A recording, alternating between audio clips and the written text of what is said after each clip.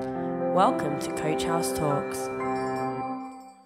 Happy New Year. I trust you had a really good New Year and that you were blessed over the New Year and the Christmas time as well. And I trust that you all kept safe. I know it's a very strange time, but I want to encourage us as a church. I just really want to encourage us. At Bassenfell, when we were away, those of you who were at Bassenfell, you'll know a little bit about what I'm going to say. Those of you who weren't, you've got the benefit of hearing it for the first time. But we looked, while we were at Bassenfell, we get together in the evenings and we have some really nice times of study and just times together. And this year we looked at the broad title of restoration. So we looked at the book of Nehemiah as a launch pad for our discussions. Now, if you know Nehemiah, you'll know that Nehemiah rebuilt the city walls of Jerusalem after the exiles. They came out of exile and they rebuilt the walls of Jerusalem with the Jews that came out of captivity. And it took them 52 days just to rebuild the entire city walls around Jerusalem. Now, this was an amazing feat, given that the size of the task at hand. These walls were very, very thick, and there was lots of them, and there was kind of fortresses along them as well. And, and they faced opposition. From day one, they faced opposition. So they were trying to build the walls. They were doing what was right, but from day one, they had opposition in their faces. Now, in a few weeks' time, we're going to start our grand tour of the Bible. Okay, so that's what we're going to be doing as a church. I'm just going to lay it down there. We're going to do a grand tour of the Bible, exploring the major themes that hold all of the Scripture in one coherent story. Okay, so we're going to look at what the broad thread is of what God is trying to say to us through Scripture.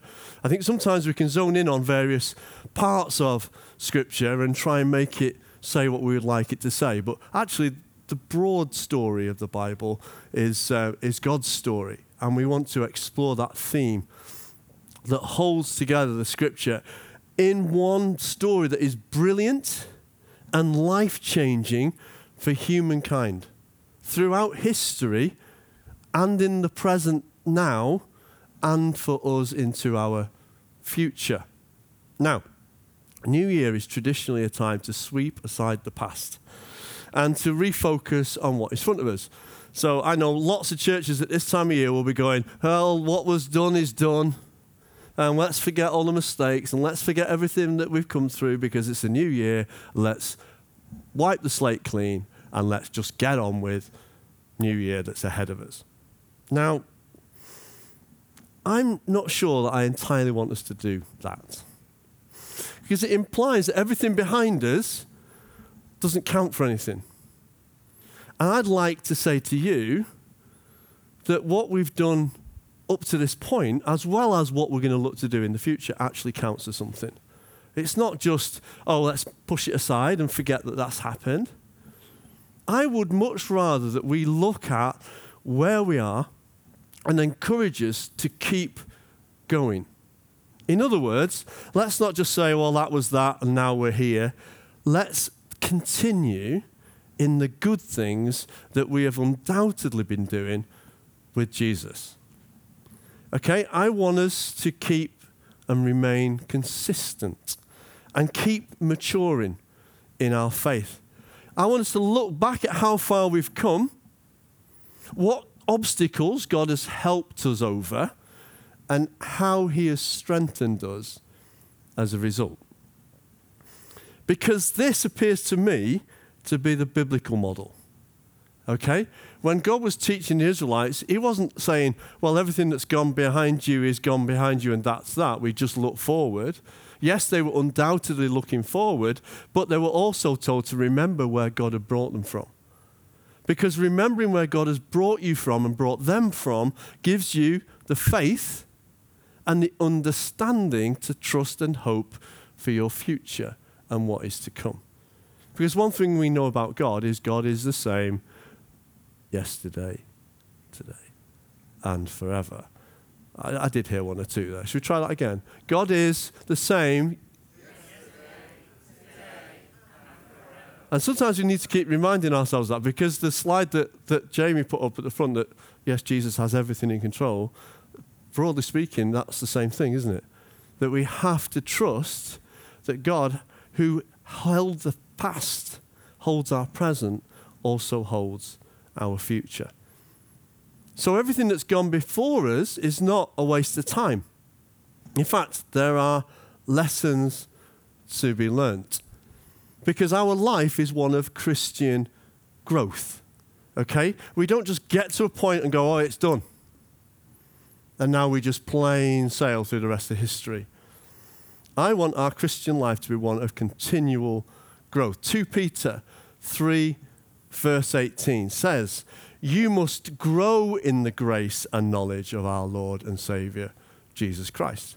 So that's not a static thing, is it? That's not a, hey, you've learned everything you need to know and that's it, and you now stand still and just let it wash over you. No, we are continually learning. And I think every mature Christian, every person that knows Christ in this building will know that actually there are obstacles in the way and life gets tough, and there are lessons that we learn as we increase in maturity. And so maturer Christians, those that have been Christians for a little while, they seem to have a knowledge that perhaps us younger Christians don't have. And it's because they've lived the life. So, as we embark on another year, I want us to remember exactly who we are in Christ. So I've got 3 words that I want to propose. Number 1, we are redeemed. We are redeemed. If you believe in Jesus Christ as your Saviour, you are redeemed. But what does that mean? Well, the classification re, so when we see a word that has re in front of it, it should point us to the fact that something's been done again. Something started again, restarted, repainted, or the buzzword of the last few years, repurposed. We've all seen Repair Shop and the Sarah Beanie's kind of, what she gets from the... Is it Sarah Beanie? Gets stuff? No, maybe it isn't Sarah Beanie. Somebody else. Sarah, anyway, who gets stuff from the rubbish tip, and then she makes something, and then she sells it and gives the cash back to the person that was throwing this stuff away in the tip. Repurposing things. So in other words, taking something we've done and finished with and finding another purpose for it. Rebuilding it. Repurposing it. We are redeemed. We have been lifted from somewhere and placed somewhere else. And that's your state as a Christian. So something or someone, in our cases, being made right again and having its true value reinstated. That's you. That's you and I. Being redeemed, or to use another word, rescued, is the entire narrative of God's word, revealing God's intended purpose for you and I, his creation. You see, we've wandered away. We've been separated by sin, and we have no thought of relationship with God. So God, amazingly, did all of the approach work. He did everything. He didn't wait for us.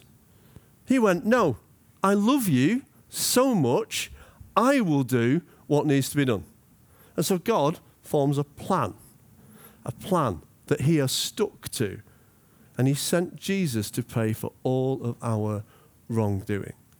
A full and proper payment for sin, for all time, for all people. This is what being redeemed is for you and I. See, Galatians 3, Paul puts it like this, verses 13 and 14. But Christ has rescued us from the curse pronounced by the law. When he was hung on the cross, he took upon himself the curse for our wrongdoing. For it is written in the scriptures, cursed is everyone who is hung on a tree. Through Christ Jesus, God has blessed the Gentiles with the same blessings that he promised to Abraham, so that we who are believers might receive the promised Holy Spirit through faith. So let's put a stake in the ground. Jesus has paid the price so that we might be saved. We call upon God's grace and mercy, and we believe in Jesus as our Savior, then we are redeemed. We are saved, and we are therefore thankful. because we've been given something we don't deserve.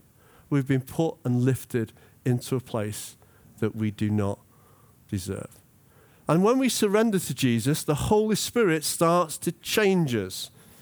Hands up if you felt the Holy Spirit start to change you once you've become a Christian. It's a process, yeah? So how many of you feel you finished the process? Oh, there the hands disappear. That's good.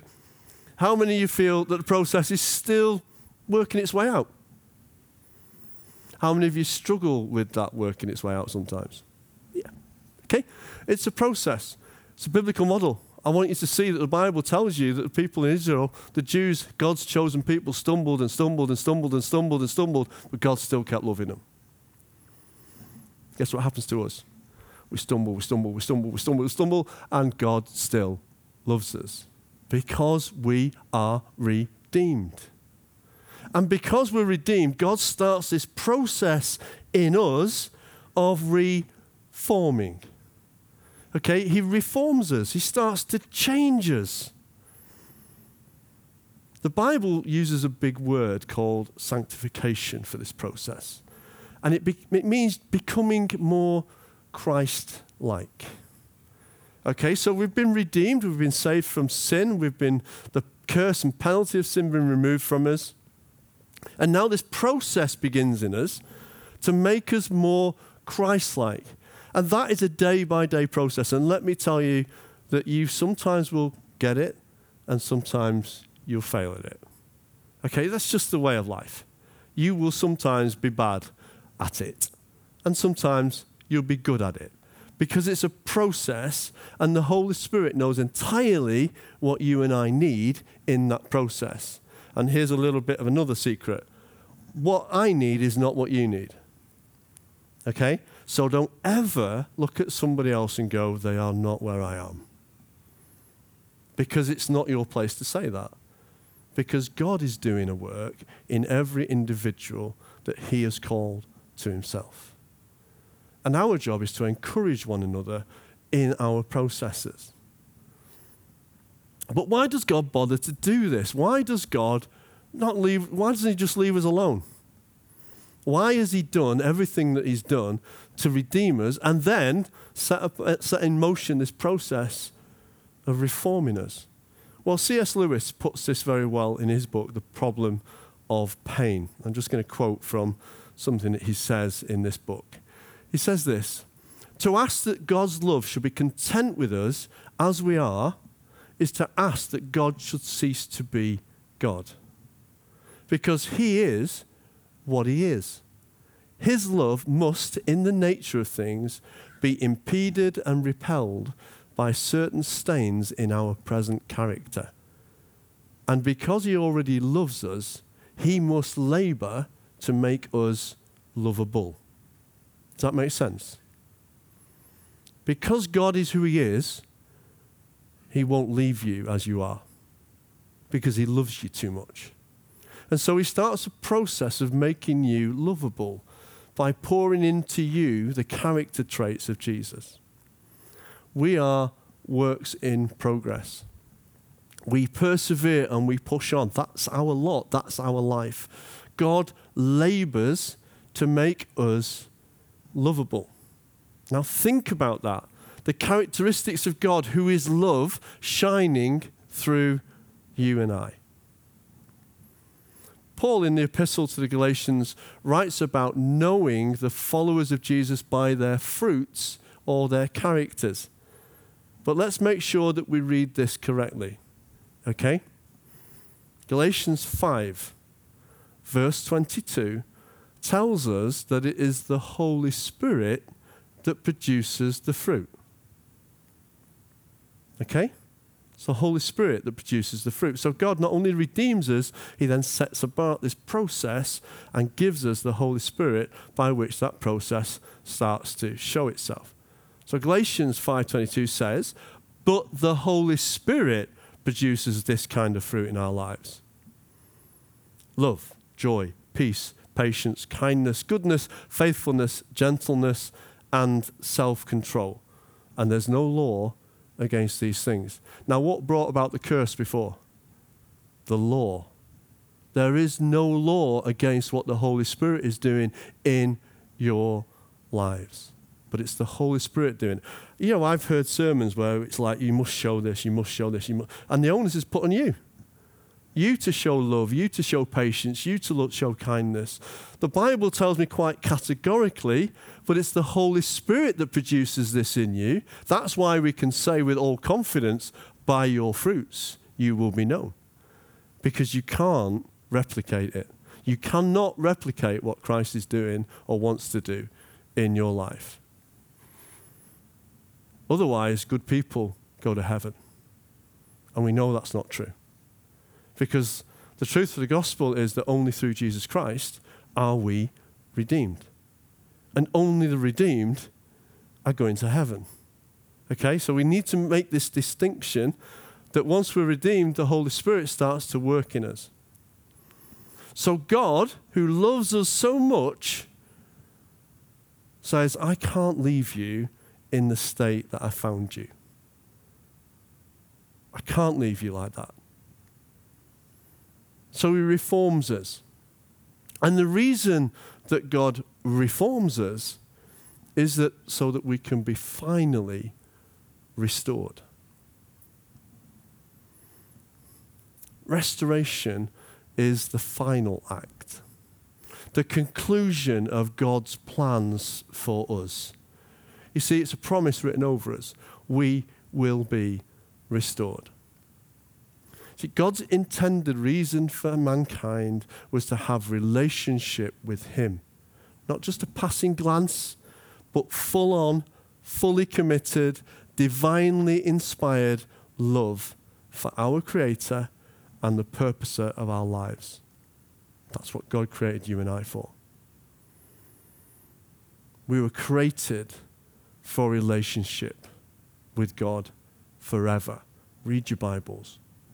Adam and Eve were created forever, to live forever with God until sin entered in. So we were created, humankind was created by God to live in relationship with him forever. But sin and disobedience is not an act of love, is it? If we love somebody, we're not going to go and be disobedient to them, to act in against their will or against what they've asked us to do. Sin and disobedience is something of selfishness and abandonment. We convince ourselves of our own ability to make it in life. And if you look at Adam and Eve, you look at the falling of creation, you will see that that's what happened. And the depressing last line from the book of Judges shows us what lies in the heart of man because of sin. Judges 21, verse 25. In those days, Israel had no king. They rejected their kings. And by that means earthly kings and their true king. They had no king. They rejected their king. And all the people did whatever seemed right in their own eyes.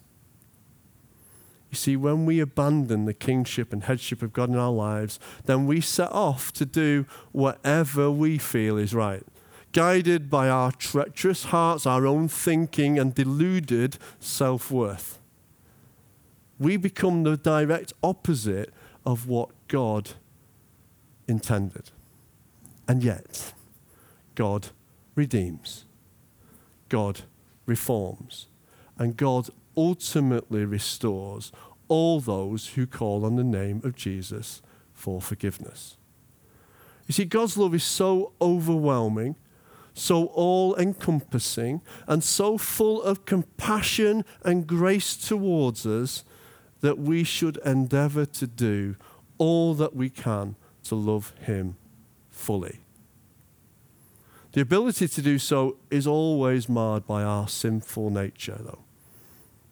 Whilst we are indeed restored back to God by the covering provided by God, it's the promise of full restoration that we look forward to, with new bodies new minds, uncorrupted by sin, and safe for eternity to worship God as it was always intended. It's a promise. So I'm going to say this to you. Because it's a promise, expect the expected. Okay? But not necessarily when you expect it. Okay? Expect the expected, but not necessarily when you expect it. Because we love to put our little swing on things, don't we? We love to go, oh, I'm going to read this in the way that suits me and suits my life right now. And if we're really honest with ourselves, I think often we look at the Bible and go, well, I'll read that and take that for now because it means I can get away with something I know is not right. Because I've done that. And if I've done that, I'm pretty sure everyone else has done that. We kind of want to try and make things a little bit easier for ourselves.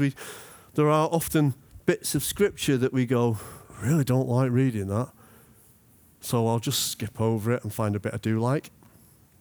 Anyone done that? Should we have a show of hands?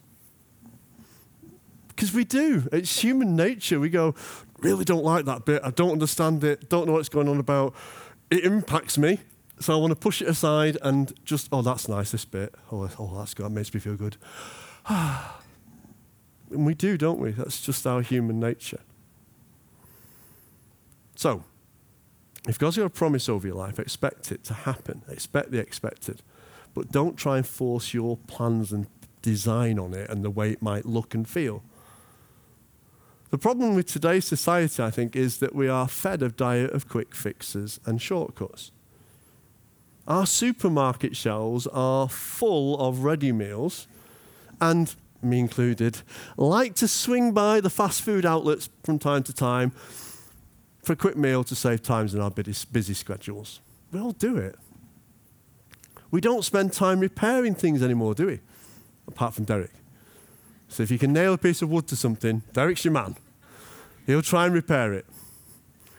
But generally, we don't spend time repairing things anymore. We throw away and buy new. We're a society conditioned to throw away and replace. You'll get people who come out to fix a radiator, for example. And they come out and they go, oh, there's a small part blown on the circuit board which controls it. But to get that circuit board and replace it's going to take me 7 hours. And 7 hours at £52 an hour means it's not worth doing. So I'll just put a new radiator on because it's just easier. It's quicker for me to do that. And in the long run, it's cheaper for you. So you end up with a new radiator and they chuck away the old one to save costs and to save time and to save money. You see how, and society, when you look at it, is kind of geared up like that now. That's the way that society works. We throw away and we replace.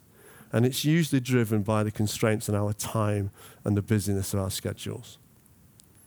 But once again, the Bible reveals to us that there is a rest for all those who believe in Jesus. So this busyness that we've got sucked into isn't what God intended at all.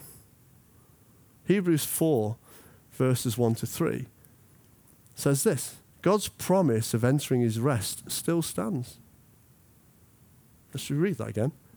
God's promise of entering his rest still stands. It's still in operation. It's still there for you and I to participate in. So we ought to tremble with fear that some of you might fail to experience it. I like the first bit. Don't quite like the second bit because it means there's an onus on me to do something for those who actually are outside of Jesus' love and redemption at this time. And we should be fearful that they might not enter and experience the rest that's promised to us. Because this rest is good news. That God has prepared this rest has been announced to us just as it was to them, that's the Jews. But it did them no good because they didn't share the faith of those who listened to God. For only we who believe can enter his rest.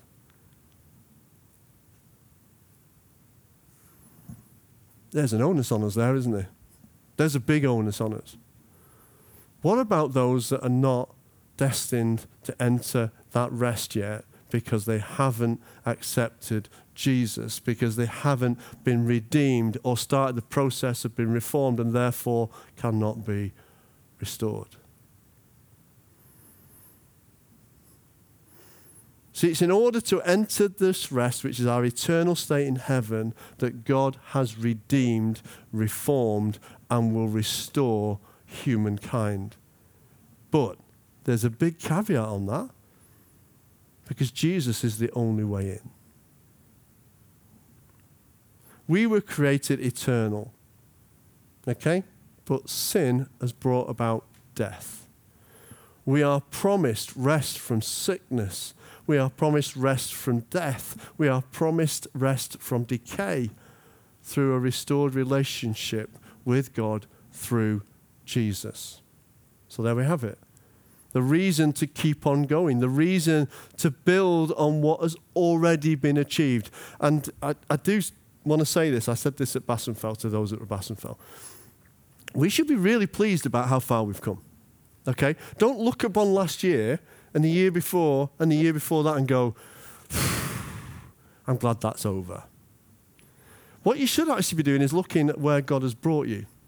And look at where you are today because of what God has done in your life. Now, Lauren made a lovely comment on New Year's Eve about that, just that very thing. There was a moment, wasn't there, where you just went, you know what, I look back and I'm just thankful that I've got a family. Who'd have thought a year ago I could have looked at this and seen that I would be sat here with a family at Bassenfeld enjoying New Year? And, something like that needs to happen in our thinking. We need to look back and say, you know what, it's not all disaster what we've come through. Yes, it was a tricky year, but has God preserved you and kept you? Yes, he has. Has he changed your character? Yes, he has. Is he making you and forming you into his church? Yes, he is. So let's not scrap all that. Let's acknowledge it and build on it. Let's step up from where God has brought us. So,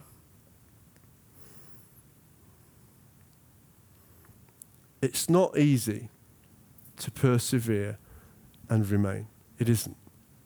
But the Holy Spirit, Scripture tells us, equips us, strengthens us, and matures us, bearing Christ-like fruit in our lives. You bear Christ-like fruit in your lives. There are no shortcuts, however, on this journey, and no promise that we will not face hardships. Just a glorious promise of restoration and eternity with God when we enter our final rest. And that is what God intends for you and I, for that final restoration of our relationship with God. So, we might pray for another word, revival. And we often do this, don't we? We pray for revival. We want revival. Well, let me tell you, often we want a shortcut to revival. We just want things to be rosy and good and happy. But there is no shortcut to revival. Any revival you read about, any revival at all that you read about, has some substance before it that creates revival. So if we follow the prescribed biblical steps, redeemed, reformed, and looking forward to restoration, then we will see and have revival. There is no shortcut to it. So in 2022, I want to urge you this. Do what is right, not what is easy. Do what the Bible says. Do what the Holy Spirit urges you to do. And try and stop taking the easy route. I was talking to somebody the other day and they said, when you get to a point where you've fallen in sin, where you've got to a point where you've done a dastardly deed, and Satan's on you saying, how can you be a Christian when you've done that? Well, the whole point of that is that they didn't just go from there to there, okay? And I want you to recognize this. Every time you step out of line, the Holy Spirit is trying to pull you back. Every time. And every time you ignore it, you take a next step away. And the Holy Spirit says, please don't do this. And you take a conscious decision to go, no, I'm going to go to the next step. And the Holy Spirit once again says, no, don't do that. And you go, no, I'm going to go to the next step. And before you know it, you've hit this, well, I've done it the wrong way. We've hit rock bottom. We've done something that we feel is totally shattered our Christian life. And we need to remember as well that when we do these steps, Satan is making sure that other people see it. Because his job is to try and destroy the church. So every time we get to one of these fateful positions, I want us to just think, we've taken a number of steps together, and every time we've taken a step, the Holy Spirit has said, don't do that, don't do that, please don't do that. I beg you, don't do that. And we take a conscious decision to move on, and move on, and move on. The Bible calls it hardening your heart. In other words, not being able to hear God's tender calling you back to a position of grace and love and acceptance. And we harden our hearts because our human nature wants to drag us there. And we harden our hearts and we take steps towards that fateful position. So this year, do what is right, not what is easy. You are redeemed. You are being reformed, and you will be restored. Endeavor to live like it in the year to come. And I want to encourage you to look at the fruit you are already displaying as a church. And keep going in it. Keep loving one another. Keep acting in grace towards one another. Keep being church to one another. Thanks for listening. Follow us on Facebook, Instagram, and at www.coachhousechurch.org.